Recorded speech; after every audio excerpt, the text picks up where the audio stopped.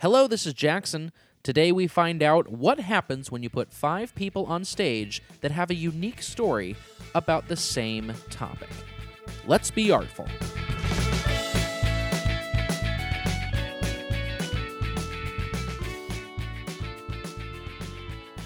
Hello, everyone. Welcome back to the 3rd episode of the summer series brought to you by the Artfuls. We have been able to release all of the content that we recorded at the Cincinnati Fringe Festival this year, and I want to give a quick shout out to the Cincinnati Fringe Festival and Chris Wesselman, who has given us the ability to really dive into the Fringe Festival. I got to see a lot of shows, talk to a lot of artists, and also talk to a lot of you, a lot of the viewers.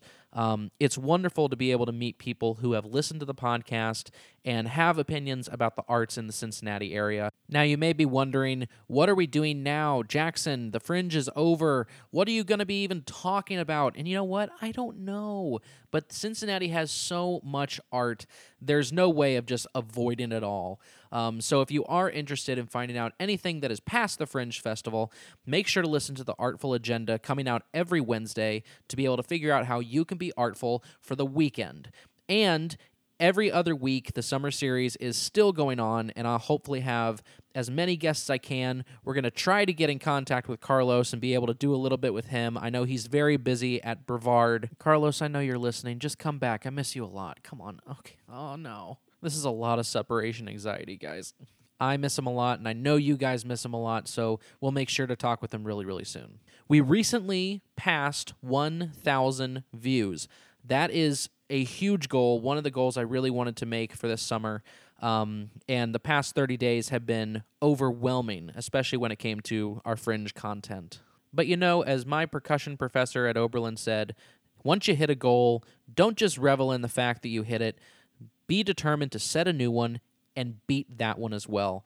And so we are currently on our way to 1,500 listens. And just as sure as I thought that we can get to 1,000, I am sure that we can get to 1,500. And who knows, 2,000, 3,000. Really, the skies are the limit here. So anyway, it really was not possible without all of you guys listening. And make sure to keep checking our Facebook, Twitter, Instagram, all those places to be able to find the podcast. And again, thank you for your continued viewership and really just a massive amount of support. We really thrive on that, and we just want to be able to make great content for you guys to listen to. Anyway, let's talk about that ominous intro that I had. Ooh, I mean, what does happen when 5 people go on stage and tell stories that are unique to a similar topic? Well, you know what? I was actually able to talk to David Levy, who started an organization called True Theater. They are an arts organization around Cincinnati that we have not talked about yet. However, you know what? Let's just be able to talk with him. This is a pre-recorded interview right around the Fringe Festival, but I really hope you guys enjoy, so let's get started. Hello, I am here with the co-founder of True Theater in Cincinnati. First of all, please state your name for the record. Hi, my name's David Levy. And I got to see the version that you have for True Fringe, which for the Fringe Festival, which is called True Fringe. Mm-hmm. And I think the best way of starting this is, what exactly is True Theater? My buddy Jeff Groh and I, in 2010, found ourselves thinking about starting a storytelling show like The Moth, if you've heard of that. We love that, and we wanted to do something like that here. What that is and what we do is put 5 people on stage to tell true personal stories from their lives based on whatever the theme of the evening is. We brought the idea to the No Theater. At the time, Eric Bosmeyer was the artistic director, and we said, we'd like to do this show. And he said, you know, a show is great. We got a space. You can rent it and make a deal with tickets and drinks and whatnot. But a season is legit. You know, people will see you as something really trying to happen if you create a season. And we didn't know if people were going to come to the first one, let alone a season of shows. But we decided that we would try to schedule a season at maybe a year-long thing every 3 months, 4 shows. Sure. And we just came up with 4 themes and 4 calendar dates, and we decided to put them on Mondays, and we held them right here where we're recording this now on this stage in the No awesome. Theater Underground. Yeah. And the first show sold out at the door the night of the show. The second show sold out before the door opened, and then the third show sold out 3 weeks in advance. And Wow. it's never quite 3 weeks in advance for the next 7 years that we were here, but they were all selling out. Now in our 8th year, we're in our 8th season right now. We just moved to Memorial Hall for this season. Fantastic. Thank you. And there's a lot more room there than there is here, and we are working on filling it. And we've doubled the size of our audience, and it's growing still. Wow. And we're having a great time with it. That's awesome. Mm-hmm. And so the 5 storytellers are put on stage to be able to tell a story based on a theme that you have for each show. What have the past themes been? Well, the very first show, the theme was fear, and that was in large part because Jeff knew of a person who had a story that he had in mind when he was pitching this idea to me and to the No Theater, and it was also near Halloween, so we thought, that would be a good starting point. And sometimes we look at calendar dates. We had True Mom near Mother's Day. We just did True Veteran at the beginning of this season. It happened to be near Veterans Day. But also, we keep a running list. We talk about it in between seasons. We try to imagine what sorts of stories we might get for a particular topic. Like when we had Mothers, we knew everybody's grown up under the influence of some figure. Not everybody, I suppose, but most people, and we knew there would be a lot of mother stories out there. But what we got were some stories about a person's relationship with their own mother, a story about their relationship with their children, adoption, being adopted. There's all sorts of giving birth, all sorts of different ways to approach the same topic. So when we think of a topic, we always think about what are the different ways we can get a story to talk on that theme, because we don't want 5 stories about the same thing. Yeah, you want a little bit of variety. We want a lot of variety, as much as we can get.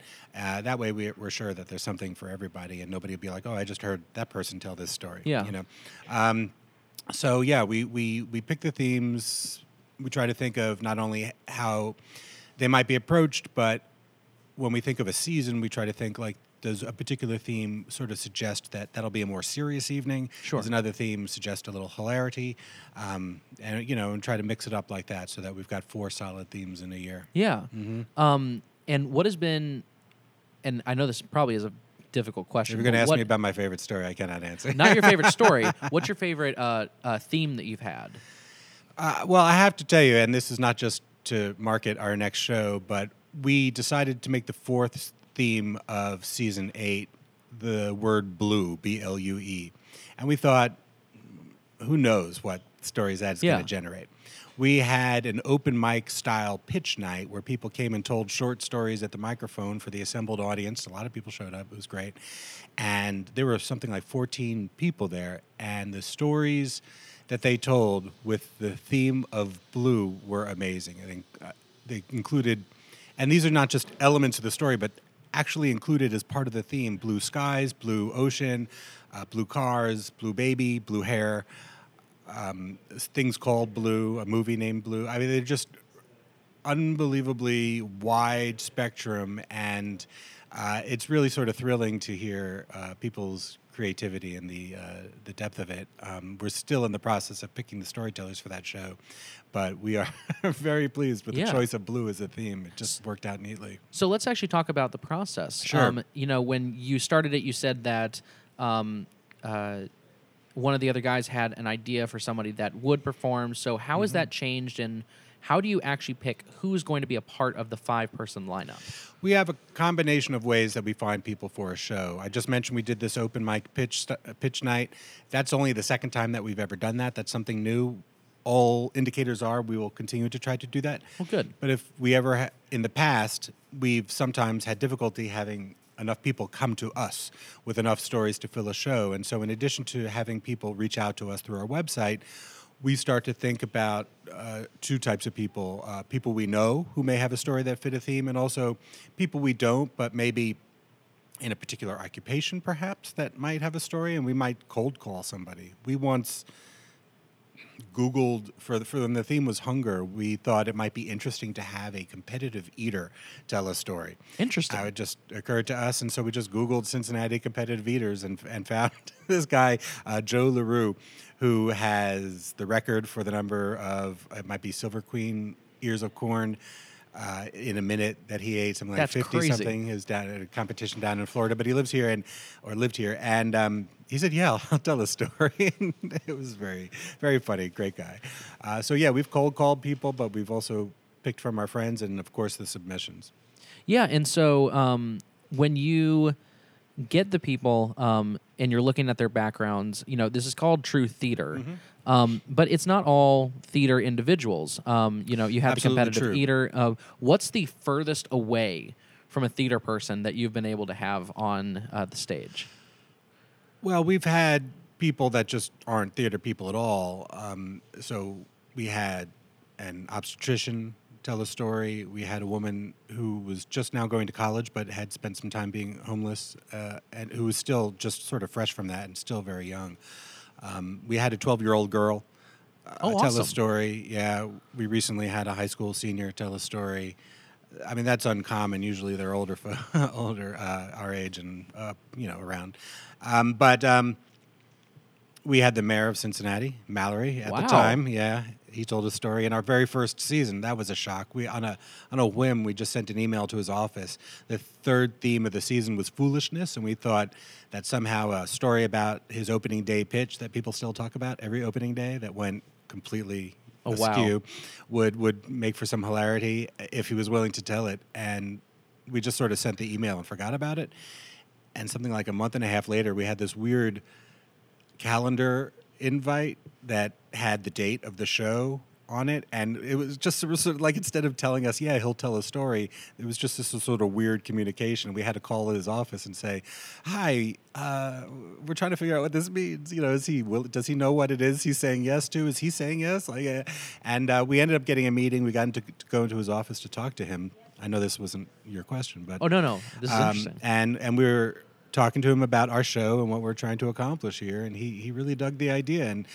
And then we sort of casually stepped up to the notion that we normally rehearse with our storytellers, and this is, a busy man. He's a sitting official, and we were kind of guessing that was going to be tricky.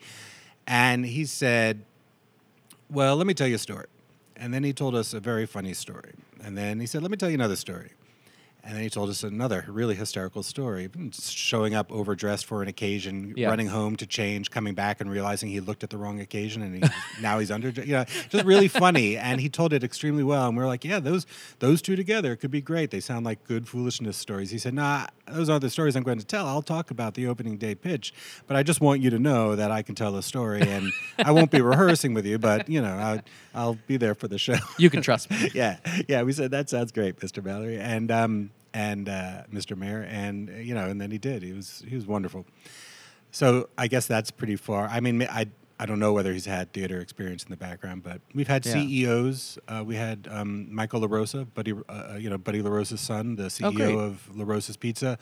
At the time, John Young was the CEO of the Freestore Food Bank when we had him on.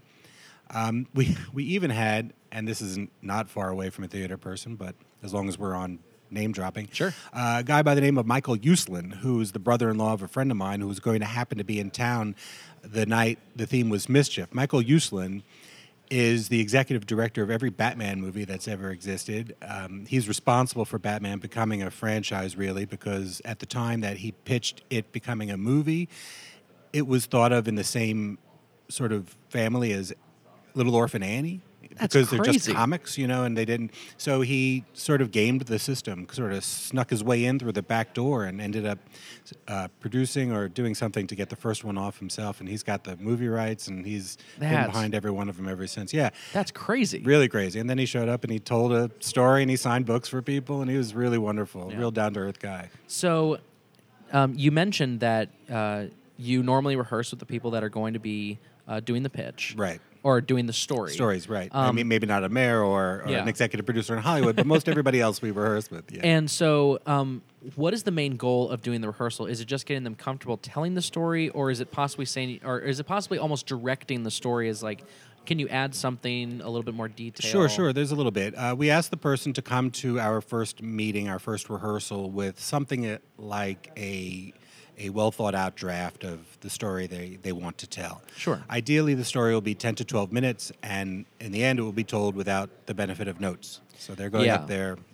just telling the story. And we tell our audiences and our storytellers that all the stories are prepared but not scripted, and they're told from memory but not memorized. So there's no expectation that anybody will ever tell the story the same way twice. Yeah. But there is an expectation that we'll know about what they're going to say, and it'll be about the same length and yada, yada, yada. You know the general direction of it. Yeah, and that there's not going to take a sudden 5-minute tangent and throw the sort of the timeline of the evening off. And that's important to us. So part of the rehearsals is intended to make sure that the story has some form of consistency in terms of content and time. But also we provide feedback when we hear the stories. If there are gaps in the story, things that I think that they're assuming the audience knows that we have to tell them we might need a little definition of that, or don't assume that somebody knows that. Or we even have to tell some people sometimes, like, don't assume it's okay to have your opinions. We absolutely don't mind those, to have a personal opinion. Just don't assume that the audience is on board with it. You have to give them some space. So, we ask them to, just grant, like, I know everybody here doesn't think this way, but when I grew up, this is how it was. And so when I went into the store and just grant some license, because this is about inclusiveness. Yeah. We want the audience to feel connected and not divisiveness. Yeah. And anytime we sort of sense that somebody says could be divisive, we ask them to just remember that not everybody has the same opinion as they do, and that we as an institution believe that's okay. Yeah. And that's what we're putting up on stage. So there's some of that. Also, lots of times people don't know exactly how to end a story. Sure. Where should I stop? Is this enough? So we've had people where we've just said, hey, that last thing you say, the last anecdote you bring up, let's just stop it right before that. That's a perfect ending. Yeah. Or we'll ask them to figure out a way to call back to the beginning of their story just to wrap it up neatly. What we don't want is to have somebody get to the end of their story and say, and that's the end of the story. We'd rather have them say something that sounds so obviously like the end that everybody knows without them having to say that, and him or her, and then they'll all clap. Yeah, of course. Right. So we serve as a sounding board.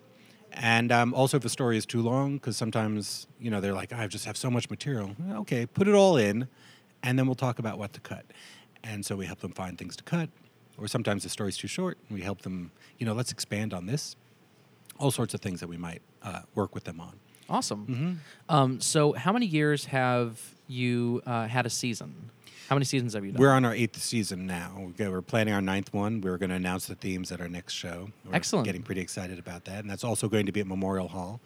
Yeah. Great. Mm-hmm. And so when it comes to the future of the shows and the themes, what are the plans for the foreseeable future, and what do you hope that you can either improve or add to the experience? Okay. These open mic pitch nights are an opportunity for us to engage with our audiences in between our shows. One of the things that we love about our shows is that people like to stick around afterwards, and we get to mingle and talk, and they get to meet the storytellers and tell us like their stories. Telling somebody a story is like an invitation to hear a story. Yeah. People just start opening up, and it's wonderful. But we only see them every 3 months. And so these open mic pitch nights is one of those opportunities to see them some more. And we're trying to think of other ways that we could do that, to engage with our audience more than just once every 3 months. So we're exploring things like that right now. We're also hoping to get more people in the audience, of course. We had a lot of fun this year growing the audience in size, and we did that by seeking out marketing avenues that we hadn't before. And we've been on the radio now. I've been on TV a couple times, and it's funny and fun to do a morning show. And it's, then people, I made a promo for WVXU while I was in there for an Around Cincinnati show. And they've been playing it during their fund drives. And so for the last 2 fund drives, people come into work in the morning and say, I heard you on the radio this morning. So it's fun. But we really are trying to find as many ways as we can to put ourselves in front of people, because when they know that there's this avenue for them to tell stories that they want in, that's what we're finding. Yeah. And so another thing about the open mic pitch nights is not everybody can possibly get in the show. We only pick 5 people. Sure. But they've gotten to tell their story at the pitch night. Yeah. In fact, in a regular season, when we have 4 shows and 5 storytellers in each show, that's only 20 stories that get told in a year. Yeah. And this is a much bigger city than that. And so we're also trying to find ways that people may be able to share their stories on our website and do it through recorded means. This is something we're just starting right now. And so we're interested in that too. Shorter stories, but stories, nevertheless. And all this, anybody could read all about this on our website at truetheater.com. We spell theater the fancy way with ending in R-E instead of E-R. And people should check us out, follow us on Twitter and Instagram, and like us on Facebook to stay abreast of all the news of that. I don't think you could read about the online stories so much right now, but that is something we are in active development on, and we'll be announcing things about that soon. Awesome. We don't have a home base yet, but right now all our shows are at Memorial Hall. We've moved around the 2 open mic pitch nights. We don't have another one scheduled yet because we don't want to announce it until the themes are known. Sure, and we're not sure. announcing the themes until True Blue. It's just fun to have a big announcement to deliver at a show. Yeah. When is the next show? When is That True Blue? True Blue is Monday, July 23rd. And even prior to that, if anybody wants to come and bend our ear a little bit, Rheingeist Brewery is assigning us one of their charitable Suds events. They do this every Wednesday, and Wednesday, July 11th, from 5 p.m. to 8 p.m., proceeds from that evening are going to go to us, which is very nice. And we'll be down there, and we'll make sure our storytellers from the past know about this, and hopefully some of them will come down, and some of our audience members, and we'll get to hang out and tell stories. Awesome. Well, thank you so much for talking with me. I would definitely be at the True Blue. That sounds great. awesome. Great. Thanks so much, Jackson. Awesome. Thank you. Thank you again, David, for being able to talk with me on the podcast. I am very much looking forward to the charitable night at Rheingeist, and I will make sure to go to True Blue as well. After seeing the Fringe Festival version of True Theater, I can definitely say that I will be at more of your events. The storytelling was fantastic, and you got to really see so many interesting people talk about their lives, their stories, and really, any journey that they have gone through. So make sure to check out True Theater at www.truetheater.com and go like them on their social media profiles. They have all their events on there, and I'll make an effort to keep them on the Artful Agenda whenever they have a new event. So that is pretty much it for this episode. Make sure to go check out True Theater, and make sure to like, comment, and subscribe on all of our stuff at The Artfuls, Facebook, Twitter, Instagram, SoundCloud, iTunes, whatever you can get your hands on. You can also email us at artfulspodcast@gmail.com if you have any questions, if you have any organizations that you would like to promote, and really if you just like to talk to us in general about the arts in Cincinnati. That has been it for this episode of the podcast. Make sure to listen to the Artful Agenda that comes out on Wednesday, and remember, have an artful day.